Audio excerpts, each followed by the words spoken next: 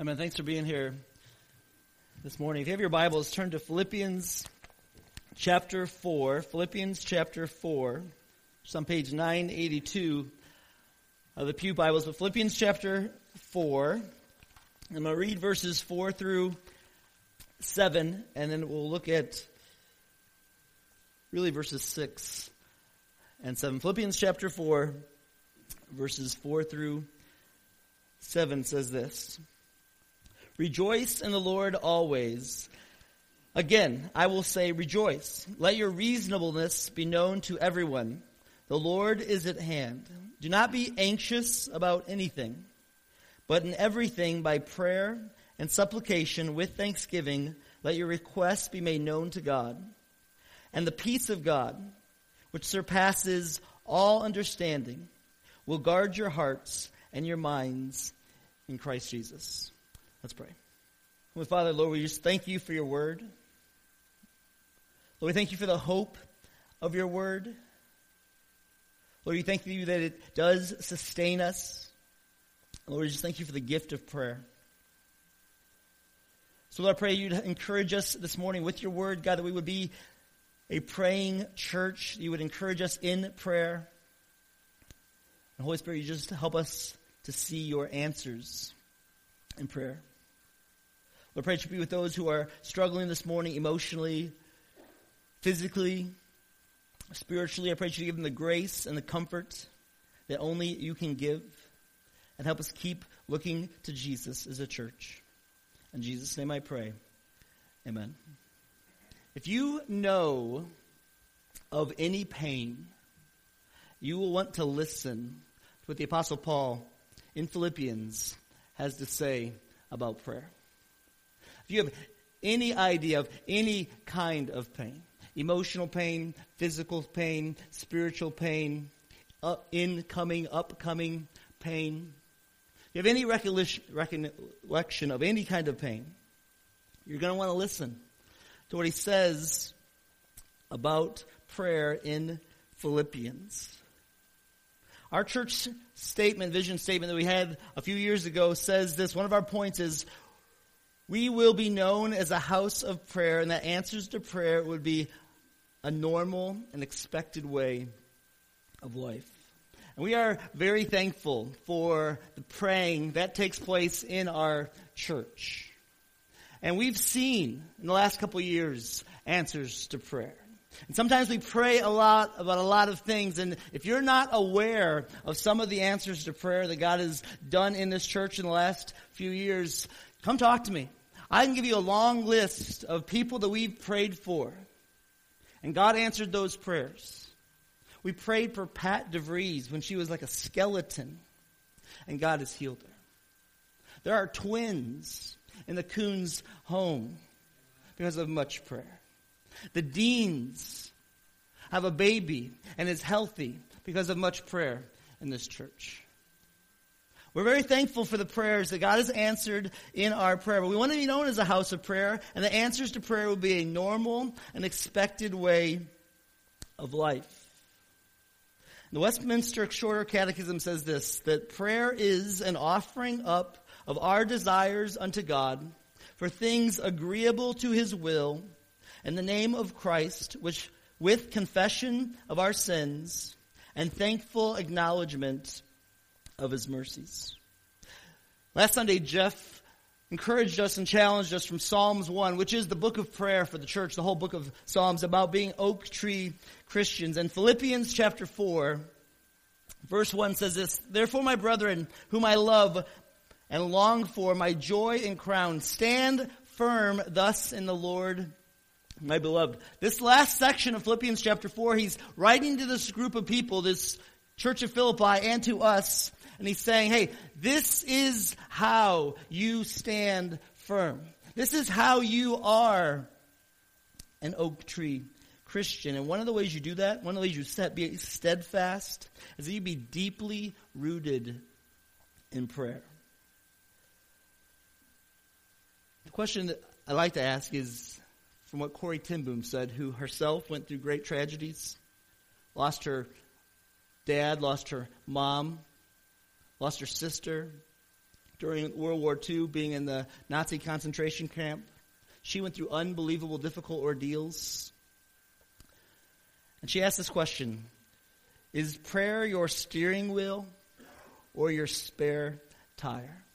Is prayer your steering wheel or your spare tire? The context of Philippians chapter 4 is a group of people, a church, who were going through some real difficulties. Paul, when he wrote it, was in prison.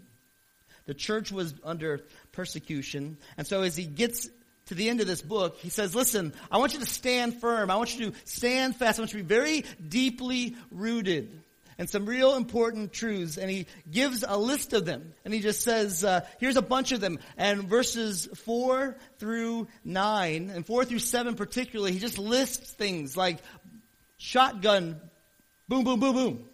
And none of them grammatically are actually connected. But he says, these are things you need to be, and these are things you need to do, and these are things that you need to know, and they are commands. And he says, rejoice in the Lord always. Let your reasonableness be known. And really you could say, be rejoicing, he says. Be reasonable, he says. Don't let anxiety bother you. Be relaxed. He says, be praying, be requesting. And then he talks about peace, be reassured.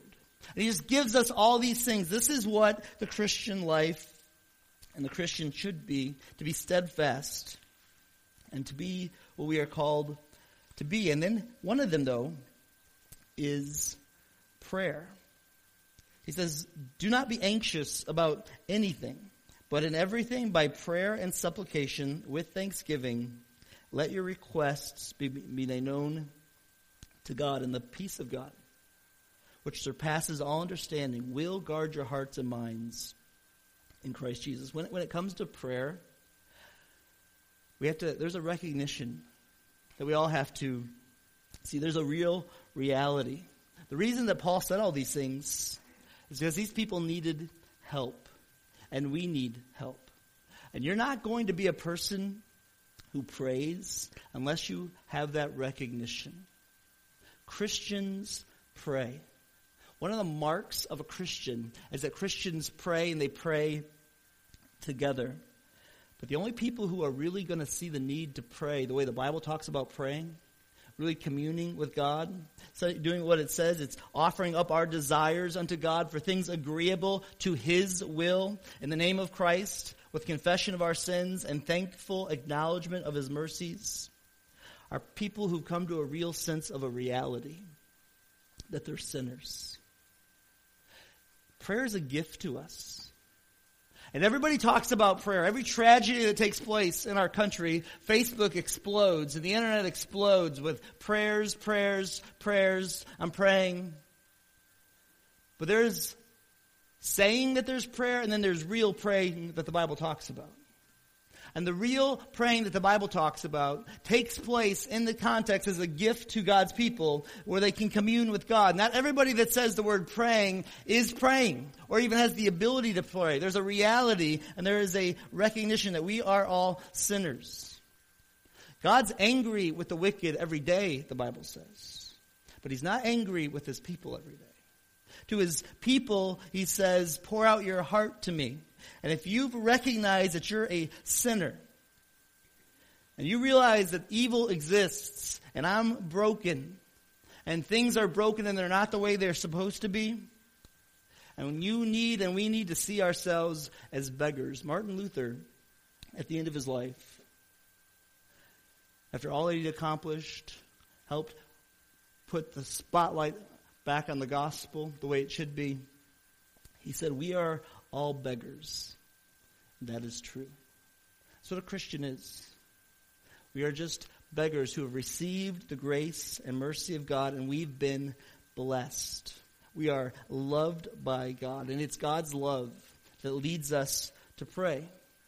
So if you are a follower of Jesus Christ, you have to recognize that the reality is that you're a sinner, that you are broken, but it's the gift of grace that God has given us. And one of the gifts of that grace is the ability to speak to God through prayer. If you're not a follower of Jesus Christ, you may say the word prayer. You may type out, I'm praying. but you're not communing with God. Those who are really communing with God have recognized this reality, that we're broken beggars, that absolutely can't help ourselves, and that we need help. And it's God's love that leads us to pray and gives us the desire and the faith to pray. But you got to recognize that. That's the reality. And then as you recognize that, there is a great resistance that comes to us. And that's what Paul's saying. These people are followers of Jesus Christ. The book of Philippi is like, he's thrilled to be praying for them. He's thrilled to know them. And at the end, he says, hey, rejoice in the Lord always. Let your reasonableness be known. And then he says, don't be anxious about anything. Why did he say that to them? Because they were anxious about a lot of things. That's why he said it. And they had good reason to be anxious. He wasn't living in this daydream. He was living in a reality of he's in prison when he wrote this. I mean, the Apostle Paul suffered greatly. These people are under persecution. There's a lot to be anxious about for these people. And there's a lot for us to be anxious about. But he says, don't be anxious about anything. And the word that he uses for anxious is just like it's this harassing care, and especially about the future. It's like a fierce bully, anxiety is. Do you know this? I meet him often. He's a harassing bully that comes to you and says, God's not for you. Think about this. This is going to not go well for you. This is not good. This is not good. It's not going to be good. Give me your lunch money. And every day he comes and he wants to take it from you. Paul says, don't be anxious about that. Don't be anxious about anything. Anxiety is an irrational bully too. Extremely irrational. That's the situation that these people were going through. Why is it such a harassing bully anxiety? I think it's a harassing bully, and because it is an enemy that we have to fight. And it loves to show its ugly face all the time. And anxiety, you would think, when you're going through a difficulty, you got a problem, you would think that anxiety would draw you as a Christian to pray. You would think that, but that's not what Philippians says. It says, hey, don't be anxious about anything, but in everything, pray. Make your requests known. Why does he say that? Because anxiety doesn't lead us to pray. Actually, anxiety is an enemy of prayer. And if we're honest with ourselves, that's true. Anxiety is our enemy when it comes to prayer. That's why Paul's saying, hey, this is a command, pray. Anxiety wants to harass you about your future. It wants to destroy you. So you need to not let that happen. And the way you not let that happen is you pray. So why is anxiety an emptier of prayer? I think it's because of fear. One of the reasons is we get afraid. And when we get afraid, we get boxed in. We want to figure it out ourselves. And sometimes we just forget to pray. Or sometimes it's guilt. Anxiety comes and we are guilty because the anxiety is either the problem that we created ourselves, or we think we deserve it for some reason, and we have this guilt. And we say, well, I can't bring this one to God. I took a lot of them to him last week. I dealt with a lot of stuff before. I got to deal with this one on my own. He's not going to keep hearing this. And anxiety is going to tell you, you're right, he's not going to hear that. And he'll say to you, you don't deserve God to help you with that.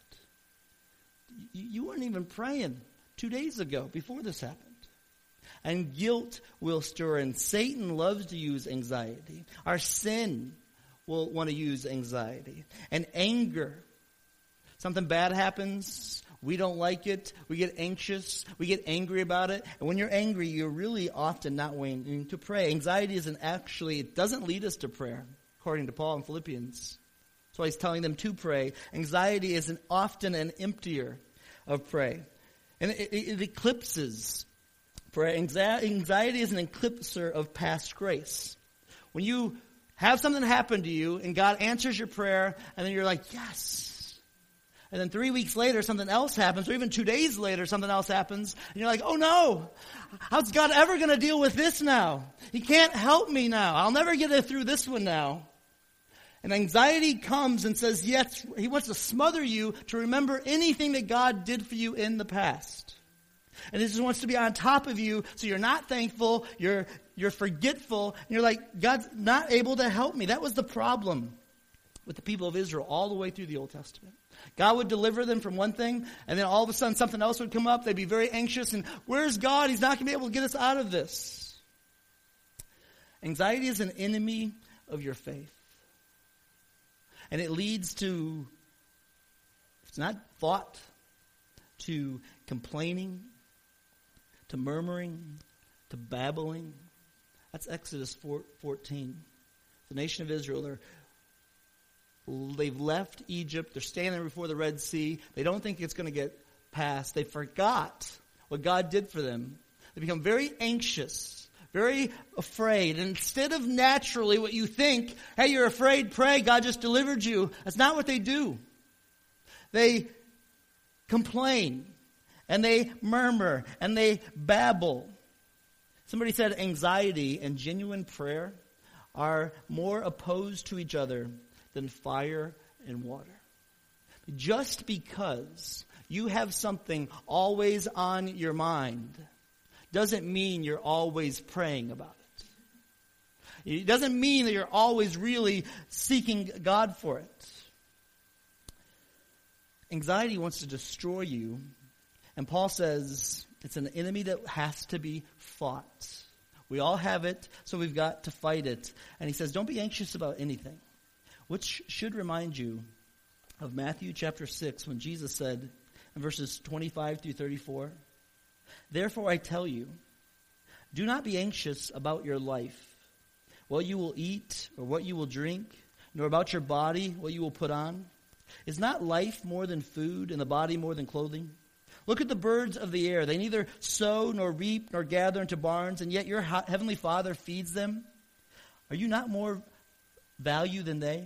And which of you, by being anxious, can add a single hour to his span of life? And why are you anxious about clothing? Consider the lilies of the field and how they grow. They neither toil nor spin. Yet I tell you, even Solomon in all his glory was not arrayed like one of these. But if God so clothes the grass of the field, which today is alive and tomorrow is thrown into the oven, will he not much more clothe you, O you of little faith? Therefore, do not be anxious, saying, what shall we eat, or what shall we drink, or what shall we wear? For the Gentiles seek after these things. Your heavenly Father knows that you need them all. But seek first the kingdom of God and his righteousness, and all these things will be added to you. Therefore, do not be anxious about tomorrow, for tomorrow will be anxious for itself. Sufficient for the day is the trouble thereof. I don't think we can hear that enough. I don't think you can forget that and be reminded of it enough. Anxiety is our enemy that wants to harass you continually and wants to keep you from praying. And as a Christian, as a follower of Jesus, we are called to fight against it. Can I just give a practical one this week? We're walking in to a big week in our country with the election. And anxiety is going to be a monster for our country all week long, and everything you read and everything you see. Before you respond on social media to somebody's insane comment, just pray. Pray and fight anxiety.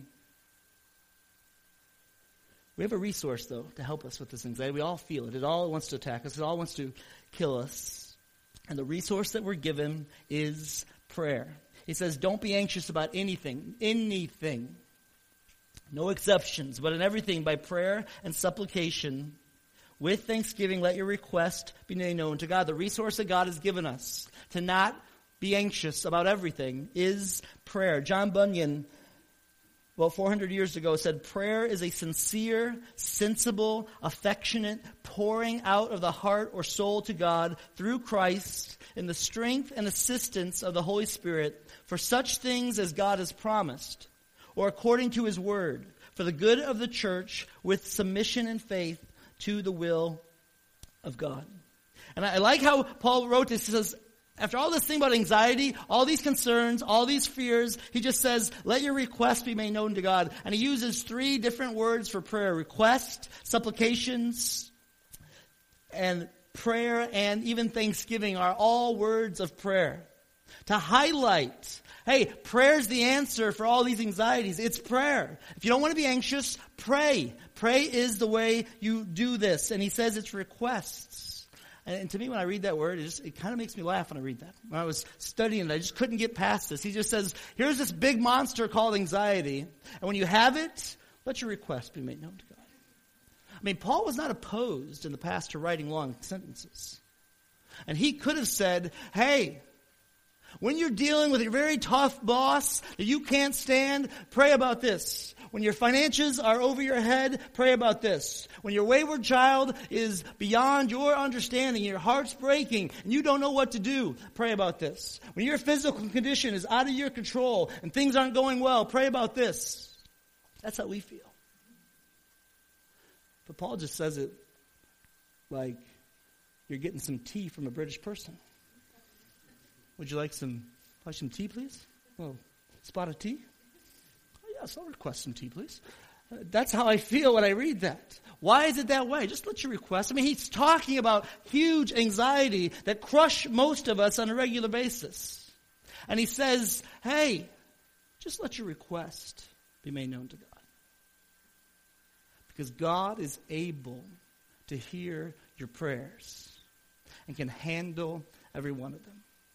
He doesn't need your big dramatic explanation of why you should ask him. He just says, bring it. Bring it. You got a request, you're anxious, bring it and pray. Just bring it. But how should you bring it? Tim Keller said, even when we have no words to express our anguish, we lay our requests before God. So Cornerstone, this is how I would encourage us as we go into 2017, just 3 ways to how to use this resource to pray. We are called to pray confidently. 1 Thessalonians 5:16 and 18 says, rejoice always. Pray without ceasing. Give thanks in all circumstances. For this is the will of God in Christ Jesus for you. When we pray, when you come to an anxious situation this year in 2017, when we do it personally, when we do it corporately, we are going to pray and pray in faith with the absolute confidence that God hears us. And we believe that he wants us to pray. This is his will for us in Christ Jesus. So we pray confidently in faith, and we pray consistently. Ephesians 6:18 says, praying at all times in the Spirit with all prayer and supplication. To that end, keep alert with all perseverance, making supplication for all the saints. So we need to pray confidently. We need to pray consistently about everything, continually. I've asked many of you to pray for me for many years, and you've done it. And I have known you've done it confidently and consistently. And we need to give that to each other when someone brings our request to each other. That we come together and we pray believing that God is who he says he is. And then we're going to do it continually and consistently. And then we need to pray fervently. James 5:17 says, Elijah was a man with a nature like ours. And he prayed fervently that it might not rain. And for 3 years and 6 months it didn't rain on the earth. He was a guy just like us. But he prayed fervently. And it didn't rain for 3 years. Praying fervently is praying with passion. That doesn't be dramatic. It doesn't have to be weeping and wailing, but just praying. I believe. And God, you want to hear me. And I'm going to pray. I'm going to pray. I'm going to bring it. And I'm going to bring it. And then we need to pray together. Paul says, don't be anxious about anything, but in everything, let your request. All through the New Testament, the majority of praying in the New Testament is not us in our little prayer closet by ourselves, but it's corporately, praying together with people corporately. The disciples said, teach us to pray. And Jesus said, our Father, pray this way, our Father, which is plural, which means it's praying with people. And we need to pray together as a church. Pray in the hallways. Pray at life groups. Pray on Wednesday nights. Pray before service. Pray in the midst of service with somebody. Pray at the end when we're singing together. But pray together. It is an American idea that you pray privately all the time. Biblically, it's praying corporately with people. So pray confidently, consistently, fervently, and pray together. Is prayer your steering wheel or your spare tire? It's a choice you have to make. You make the choice that you're going to do that. You're going to pray, and then you just manage that choice. And you pray, and you pray, and you pray. That's the resource. But you say, how can we be so confident in this resource? Because I've prayed about some things that I didn't get the answer to, or I don't think I've gotten the answer to. How can I be so confident that prayer is the answer to my anxieties? And the rescue is in verse 7. And the peace of God, which surpasses all understanding, will guard your hearts and minds in Christ Jesus. In Christ Jesus. The answer from why we can know prayer is good and right and where we should take our anxieties is in the gospel. It's in Jesus Christ. It's in Jesus Christ on the cross. In the Garden of Gethsemane, Jesus goes, knows what's going to take place, huge anxiety. He's praying, he's sweating, blood's coming down. If this cup will pass from me, I'll do it, but if there's another way, But then he says, not my will, but yours be done. Then he goes to the cross, and on the cross he prays and says, my God, why have you forsaken me and got nothing? God didn't answer his prayer when he was in pain. Jesus' prayer in pain was not answered so that we could have a path to the peace of God through prayer for our pain. That's our hope. Because of Jesus Christ, and because he took all the wrath of God, so that God did not and would not answer him in his last prayer. Why have you forsaken me? And he never answered him. He wasn't answered so that we could be answered through Jesus Christ. And he died, and then he rose again. And he conquered sin and death and all anxiety for us. And because of that, we have this peace of God which surpasses all understanding, which will guard our hearts and minds. Last week I was watching Aaron Rodgers play football. I'm not a Packers fan, but my son Aaron is. And I'm watching Aaron Rodgers as the quarterback. And he probably did one of the best stay-in-the-pocket plays I've ever seen. They hike the ball. He waits. All these guys are coming to him. All these guys are after him. They're bigger. They're stronger. They want to destroy him. And he stands in the pocket. And he moves this way a little bit. And he moves that way a little bit. And he stays, and he stays, and then he stays. And then he throws it, and he threw a touchdown. Because he was guarded by all these other guys. And he had unbelievable peace in that moment. He was anxious, but he looked and he looked. But about 4 or 5 other guys guarded him, and he was never touched. And when it says to us, and the peace of God which surpasses all understanding will guard your hearts and your minds in Christ Jesus, that's how we need to see it. We've got an anxiety, and God says, pray. And as you wait, and as you wait, and as you wait, I'm guarding you. You're not going to be touched. Keep looking. Keep praying and just know the whole time, I am guarding you. I am protecting you. And the peace of God will guard your hearts and your minds in Christ Jesus. This year, we need to run to the resource of prayer. And we need to run to the resource of prayer together and regularly. And then we need to receive the peace of God by faith that he is working in your prayers. And he's working in our prayers. Because of Jesus Christ.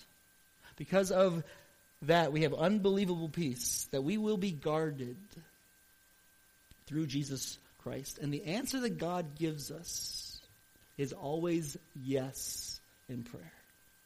It's either the yes of what you want or yes, I've got something better than what you want.